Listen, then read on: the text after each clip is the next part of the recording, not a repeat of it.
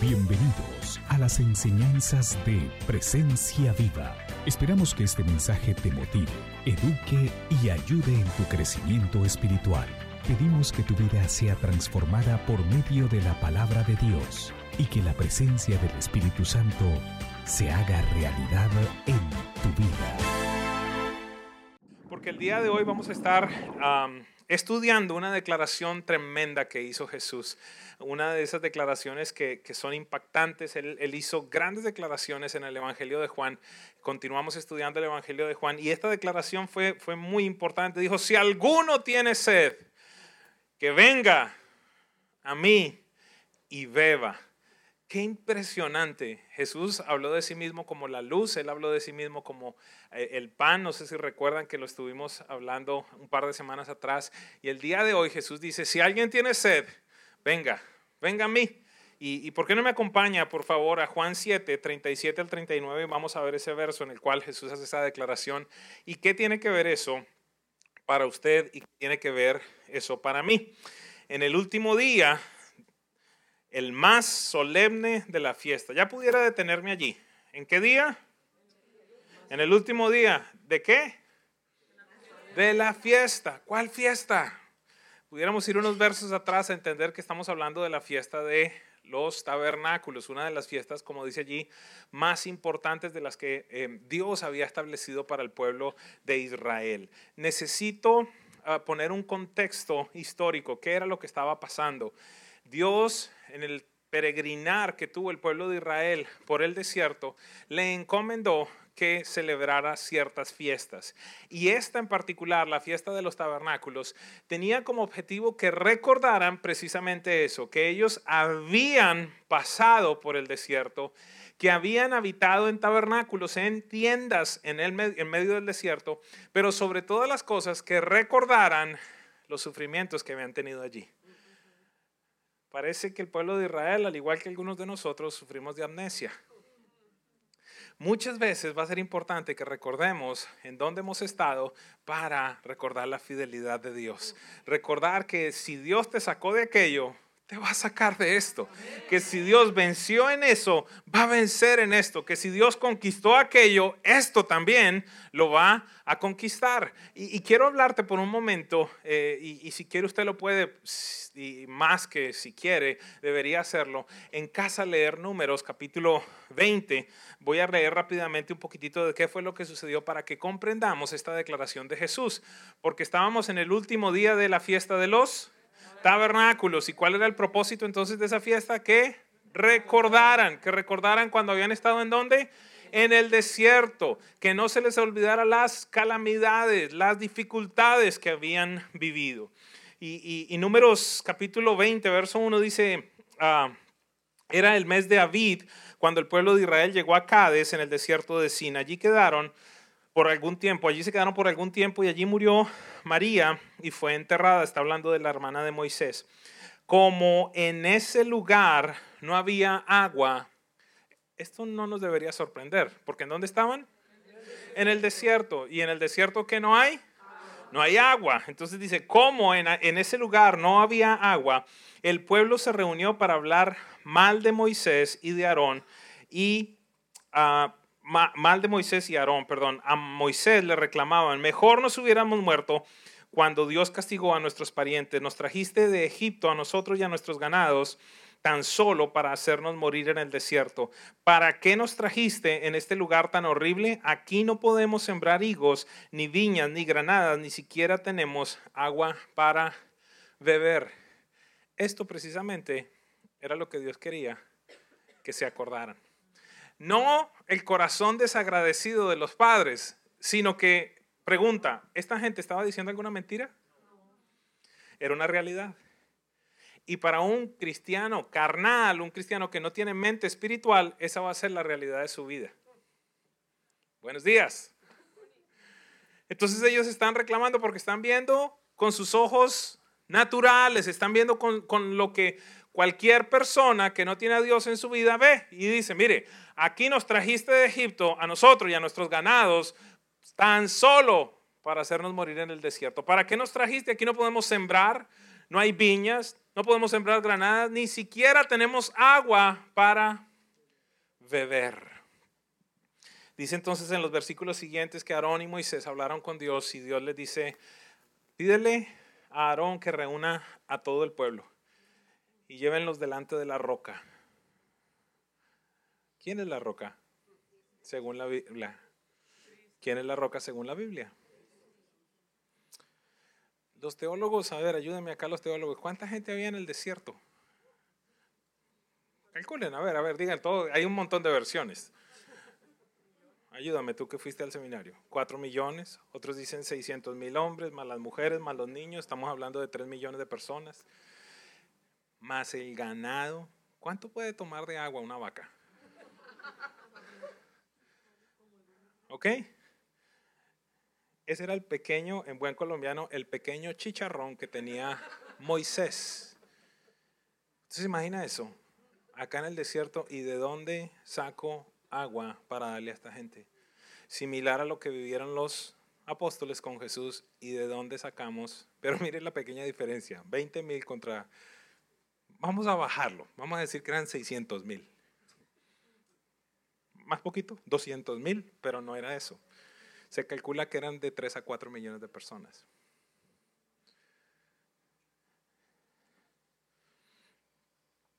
Verso 9, Moisés hizo lo que Dios le mandó y tomó la vara que estaba en presencia de Dios. Pero voy al verso 8 por un momento. Esta es la instrucción que Dios le da. Toma tu vara y pídele a tu hermano Aarón que te ayude a reunir a todo el pueblo. Luego, en presencia de todos, ordénale a la roca que les dé agua. Miren la locura esta. Señor, no tenemos agua. Ok, vete a la piedra esa, háblale y el agua y la roca les va a dar agua. Ok. Ordénale. Entonces, verso 9, Moisés hizo lo que Dios le mandó y tomó la vara que estaba en presencia de Dios. Luego Moisés y Aarón se reunieron delante de la roca con toda la gente y Moisés le dijo, óigame bien, rebeldes, ¿acaso quieren que saquemos agua de esta roca para que ustedes beban? Mientras decía esto, Moisés golpeó, ¿qué era lo que Dios le había dicho? Esa es otra prédica, ¿ok? Le había dicho que le hablara. Aquí Moisés la golpeó. Por esta razón no entró en la tierra prometida, ¿verdad? Era más que una roca, era Cristo, esa representación de Cristo. Entonces dice, mientras decía esto, Moisés golpeó 2 veces la roca con la vara y empezó a salir tanta agua que toda la gente y su ganado bebieron. ¿Estamos claros acá del contexto? Entonces, ahora está el pueblo de Israel celebrando esta fiesta. Una fiesta en la que están recordando la sed. La sed que sus padres tuvieron en el desierto. Y dice que en el último día, el día más solemne de la fiesta, impresionante, Jesús se levanta. Estamos comprendiendo lo que está pasando, ¿verdad? Jesús se levanta, Juan 7 de nuevo. En el último día, el más solemne de la fiesta, Jesús se puso de pie y exclamó, si alguno tiene sed, ¿qué estaban celebrando? ¿Qué estaban recordando?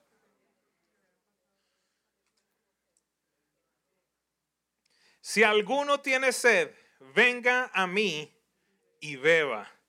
De aquel que cree en mí, como dice la Escritura, brotarán ríos de agua viva. Con esto se refería al Espíritu que había de recibir más tarde los creyentes, los que creyeran en él. Hasta ese momento, esto es bien precioso, y esto no lo comprendemos desafortunadamente. Hasta ese momento el Espíritu Santo no había sido dado porque Jesús no había sido glorificado todavía. Yo no sé cómo hubiese podido yo vivir sin el Espíritu Santo en mí. Pero ese es otro punto totalmente diferente. De este pasaje aprendemos 3 puntos muy importantes para nuestro crecimiento espiritual que quiero compartir con ustedes en esta mañana. ¿Todos tienen su botellita de agua? ¿Ya se la acabó alguno? Ok, si alguien ya se la acabó, ahorita le damos una nueva. Está bien, porque voy a hacer algo especial. No estoy vendiendo agua bendita, ok. No es un agua mágica. Cuando fuimos a... ¿Dónde fue que fuimos, amor? A Turquía, ¿verdad? Estábamos en Éfeso y fuimos allí donde en teoría estaba la casa donde el apóstol Juan vivió y había vivido María. ¿verdad? Entonces en ese lugar hay una fuente y entonces la gente lleva un montón de recipientes para poner agua allí porque es un agua bendita, en teoría, ¿verdad? Y entonces la gente compra un agua muy cara, la bota y coge agua sucia y la pone allí, pero bueno, eso es lo que ellos creen.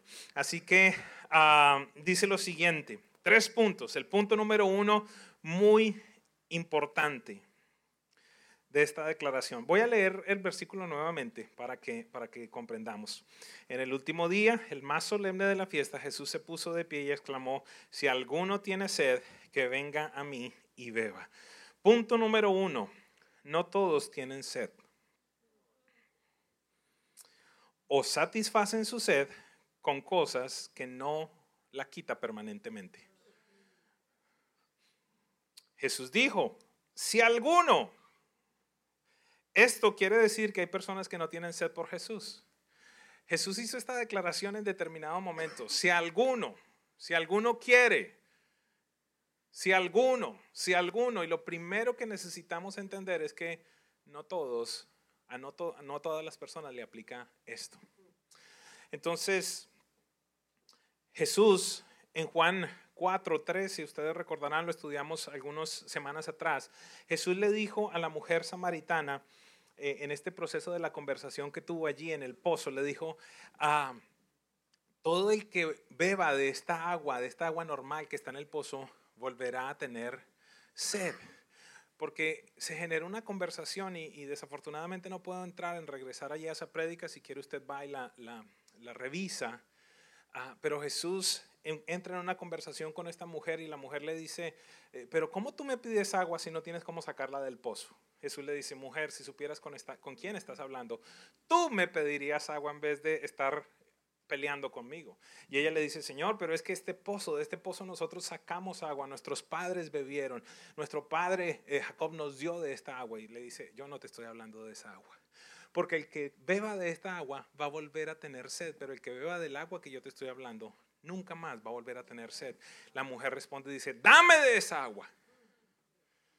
¿Qué significa eso entonces? Que hay personas que están bebiendo, abro comillas, cierto tipo de agua que en determinado momento les deja otra vez sedientos. Entonces, la pregunta que tengo para plantear en esta mañana es: ¿con qué estás tratando de satisfacer tu sed? Porque entendamos algo. La declaración y esta dinámica de la conversación no es tan solo del agua natural. Jesús nos está hablando de una satisfacción que es mucho mayor, de una satisfacción que es plena, de una calidad de vida. Quiero decirte algo: las cosas temporales, los lujos, los viajes, las propiedades, las adicciones, las relaciones sexuales ilícitas, los hijos, cualquier cosa natural o cualquier persona con la cual tú quieras satisfacer tu sed, te va a volver a dejar con sed en algún momento, si no exactamente en el mismo instante en el que estás en medio de esa situación. Muchas veces he tenido que escuchar dinámicas en las cuales quizás hubo adulterio, quizás hubo fornicación y las personas siempre dicen: me sentía, en el instante en el que terminaba todo, me sentía sucio, me sentía vacío nuevamente, tenía que ir a bañarme. Las personas que estaban en adicciones, era un instante, era un momento en el que tenía un high, pero después estaba una depresión peor. Aquellos que quizás tratan de satisfacer su sed interior, su falta de propósito, su falta de esperanza, su falta de convicción de que tiene salvación, y trata de satisfacer su sed por esas cosas con cualquier cosa terrenal, siempre están en la misma condición. Wow, pensé que en el momento en el que tuviera esa casa las cosas iban a cambiar. Pensé que en el momento en el que alcanzara mi diploma, entonces allí las cosas cambiarían. Pensé que en el instante en el que tuviéramos ese hijo que tanto deseábamos, allí las cosas sucederían. Ay, pastor, es que yo sé que todo va a cambiar en el momento en el que me llegue la residencia. Es que yo sé que todo va a cambiar en el momento en el que la iglesia me contrate. ¿Con qué estás tratando de satisfacer tu sed? Las cosas temporales te van a volver a dejar con la misma sed. Entonces necesitamos entender algo. Jesús volviendo a la conversación con la mujer samaritana en Juan 4, estoy llevando en paralelo estos dos versículos, estos dos pasajes, le dijo, el tema de la sed que tú tienes no puede ser resuelto con cosas naturales. Voy a volverlo a refrasear. Ella venía con un cántaro a sacar agua. Jesús le dice, dame de beber. Y lo que está pasando por la mente de ella es, este hombre tiene sed. Le voy a hacer un favor a Dios, aunque ella no conocía quién era. Y se genera esta conversación en la cual Jesús fundamentalmente lo que le dice a esta mujer, y creo que lo que nos quiere decir en este día es, nada de este mundo te va a satisfacer. Ay, pastor, pero es que si tuviera una gran cuenta en el banco, ¿y después de eso qué? Ay, pero aquello, pero lo uno, pero lo otro. No recuerdo en qué libro lo leía. Quizás era en Una vida con propósito. Y el autor decía, he tenido que estar en el lecho de muerte de muchas personas.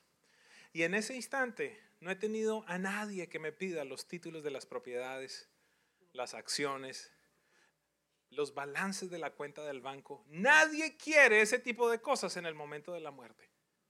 Lo único que piden es estar con sus seres queridos. Lo único que quieren en determinado momento es tener algo de paz, algo de tranquilidad. Qué impresionante aquellos que no tienen esa certeza de a dónde van a ir en el instante en el que mueran. ¿Y sabe algo? Alrededor tuyo hay muchas personas que no tienen esa certeza. Si tú le preguntas a la persona promedio, esas personas tienen miedo a la muerte. ¿Por qué razón? Porque todo ser humano tiene miedo a lo desconocido. Qué diferente es cuando tienes la certeza de lo que va a suceder en el instante en el que cierres tus ojos y expires. Esta semana he vivido cosas preciosas con un quebrantamiento en la salud de mamá. Tuvimos situaciones bien difíciles. La madrugada del lunes estuvo a punto de ir para estar con papá en el cielo, con mi Padre Celestial, pero al parecer no era el tiempo de Dios. Hemos entendido que no era el tiempo de Dios. Pero lo impactante de todo esto es cómo enfrentar con una paz tan grande un proceso como este. He llegado a la conclusión, ahora personal, con la certeza más grande en mi corazón, de que este tema de la muerte no es un punto final, simplemente es una coma.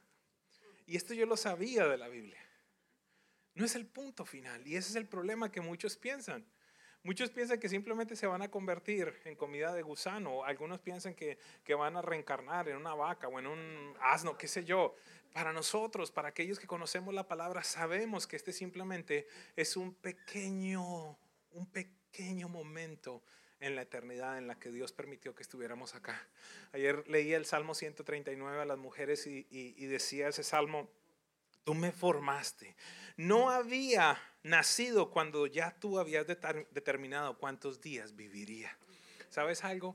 Todos venimos con una fecha de expiración, que Dios la sabe. La pregunta es, ¿estás preparado? ¿Y la gente a tu alrededor está preparada? En tanto estábamos adorando allí en el cuarto con mamá, con papá, mis hermanos, la presencia de Dios era tan evidente, tan real, y en ese instante llegó el médico y no supo cómo actuar. Porque ¿qué es lo que usted espera como médico al entrar a un lugar en el cual hay una persona que está posiblemente a punto de morir? Lágrimas, gritos quizás, desconsuelo. Pero lo que encuentra es la presencia de Dios, paz.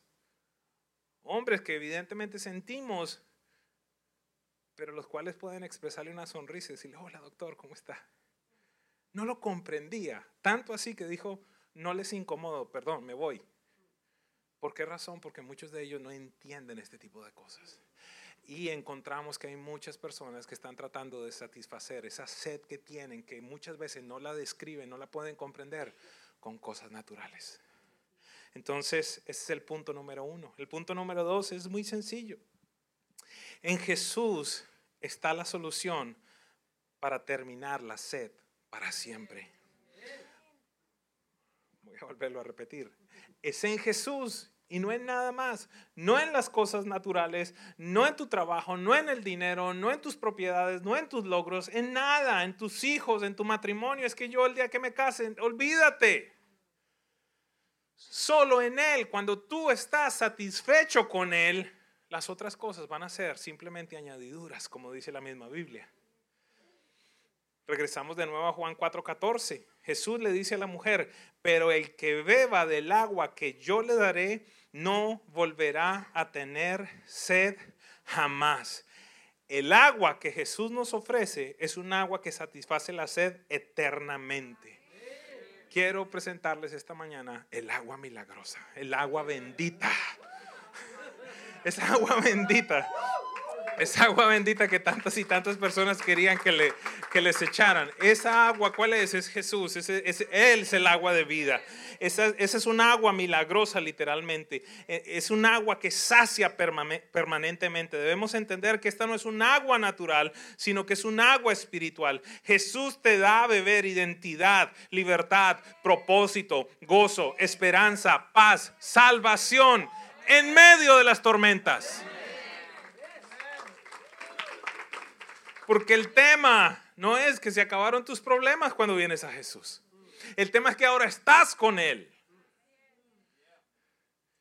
Desde pequeño recuerdo cuando mamá tenía la librería en la iglesia donde asistíamos y siempre me voy a acordar de una laminita que ella vendía y se llamaba Las Dos Pisadas. Y yo de pequeñito la leía y no la entendía muy bien. Y esta entonces era la imagen de dos huellitas al lado de la playa. Y la dinámica del texto decía que Dios estaba hablando con un hombre. Y entonces le decía: mira, esta imagen que tú ves es tu vida. Y eso que tú ves ahí alrededor son los momentos más difíciles que atravesaste. Y en determinado momento entonces este hombre veía que habían 4 huellitas y en determinado momento habían 2 huellitas nomás. Y daba la casualidad que las 2 huellitas estaban en los momentos más terribles que había vivido.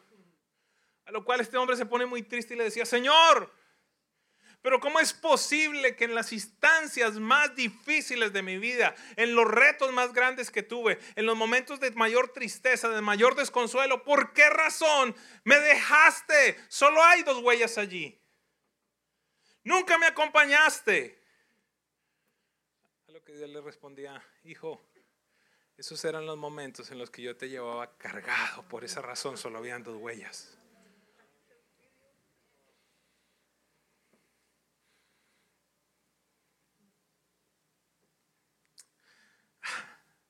Solamente cuando enfrentas momentos en los que Dios es el único, es que vas a comprender eso. Que vas a comprender que Él tiene la capacidad de cargarte. Iglesia, si me carga a mí, ¿cómo no te va a cargar a ti? Él es un Padre bueno. ¿Sabes algo? Lo primero que el enemigo va a querer atentar es contra la bondad de Dios, hijo.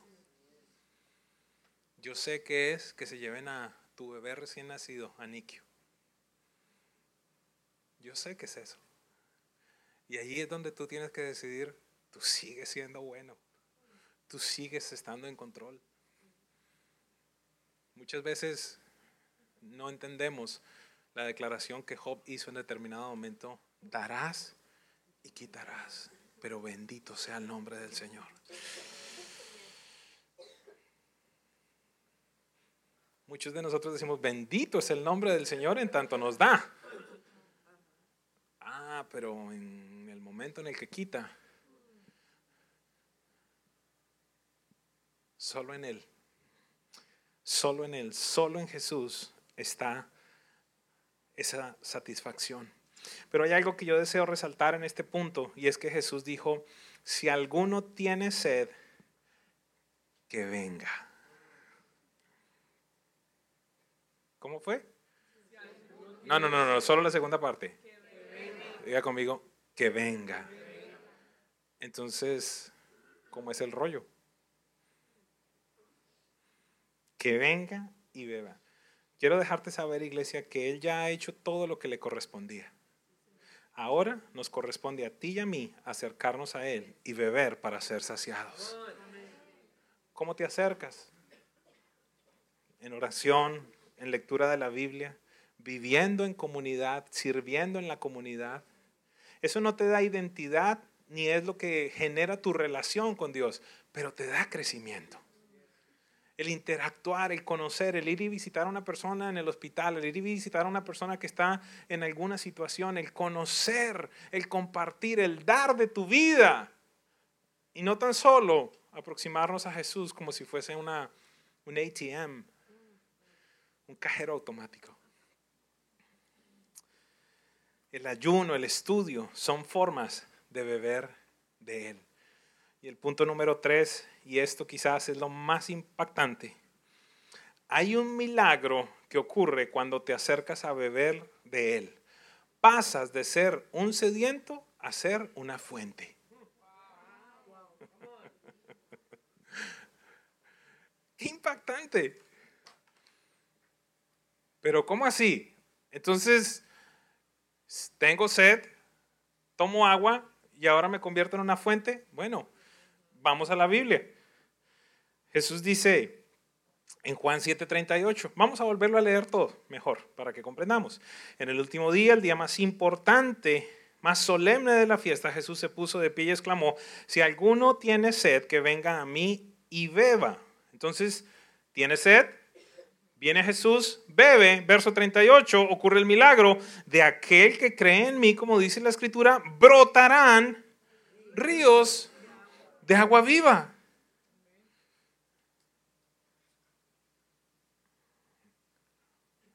¿Entendemos el misterio? El cuerpo humano tiene aproximadamente 70% de agua, está compuesto por agua. En ciertas condiciones, como los terremotos, un ser humano puede dejar de comer, mas no puede dejar de tomar agua. Esto nos hace comprender la importancia de este líquido. Ana Paola nos habló, casi que pudiera predicar, yo pensé que iba a predicar porque hubiese sido excelente, condiciones de un cristiano deshidratado. Prepara la enseñanza y me avisas cuando la tengas, ¿está bien? ¿Cuántos la quieren escuchar? Prepárala. Condiciones de un cristiano deshidratado. Entonces Juan, de nuevo regreso a Juan 4:13, dice, todo el que beba de esta agua volverá a tener sed, respondió Jesús. Pero el que beba del agua que yo le daré no volverá a tener sed jamás, sino que de dentro de él esa agua se convertirá en un manantial del que brota vida eterna. Si manejas bien tu sed, se va a convertir en un manantial para la gente a tu alrededor.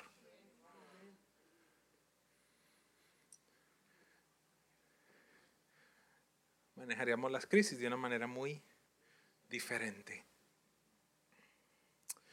Recibir a Jesús es el inicio del proceso de saciar tu sed, pero debes mantenerte lleno del Espíritu Santo para que así te puedas convertir en una fuente para ti mismo y para otros. Quisiera recapitular por un momento esta mañana. Me siento muy romántico hoy.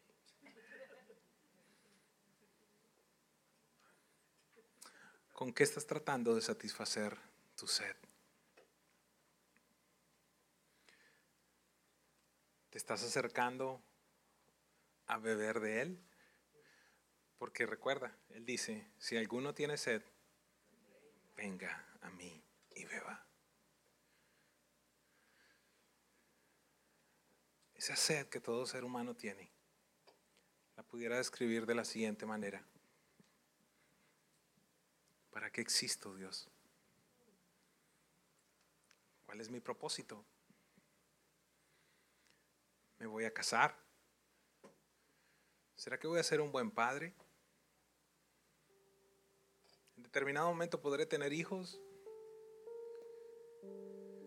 ¿Y cómo va a ser mi retiro?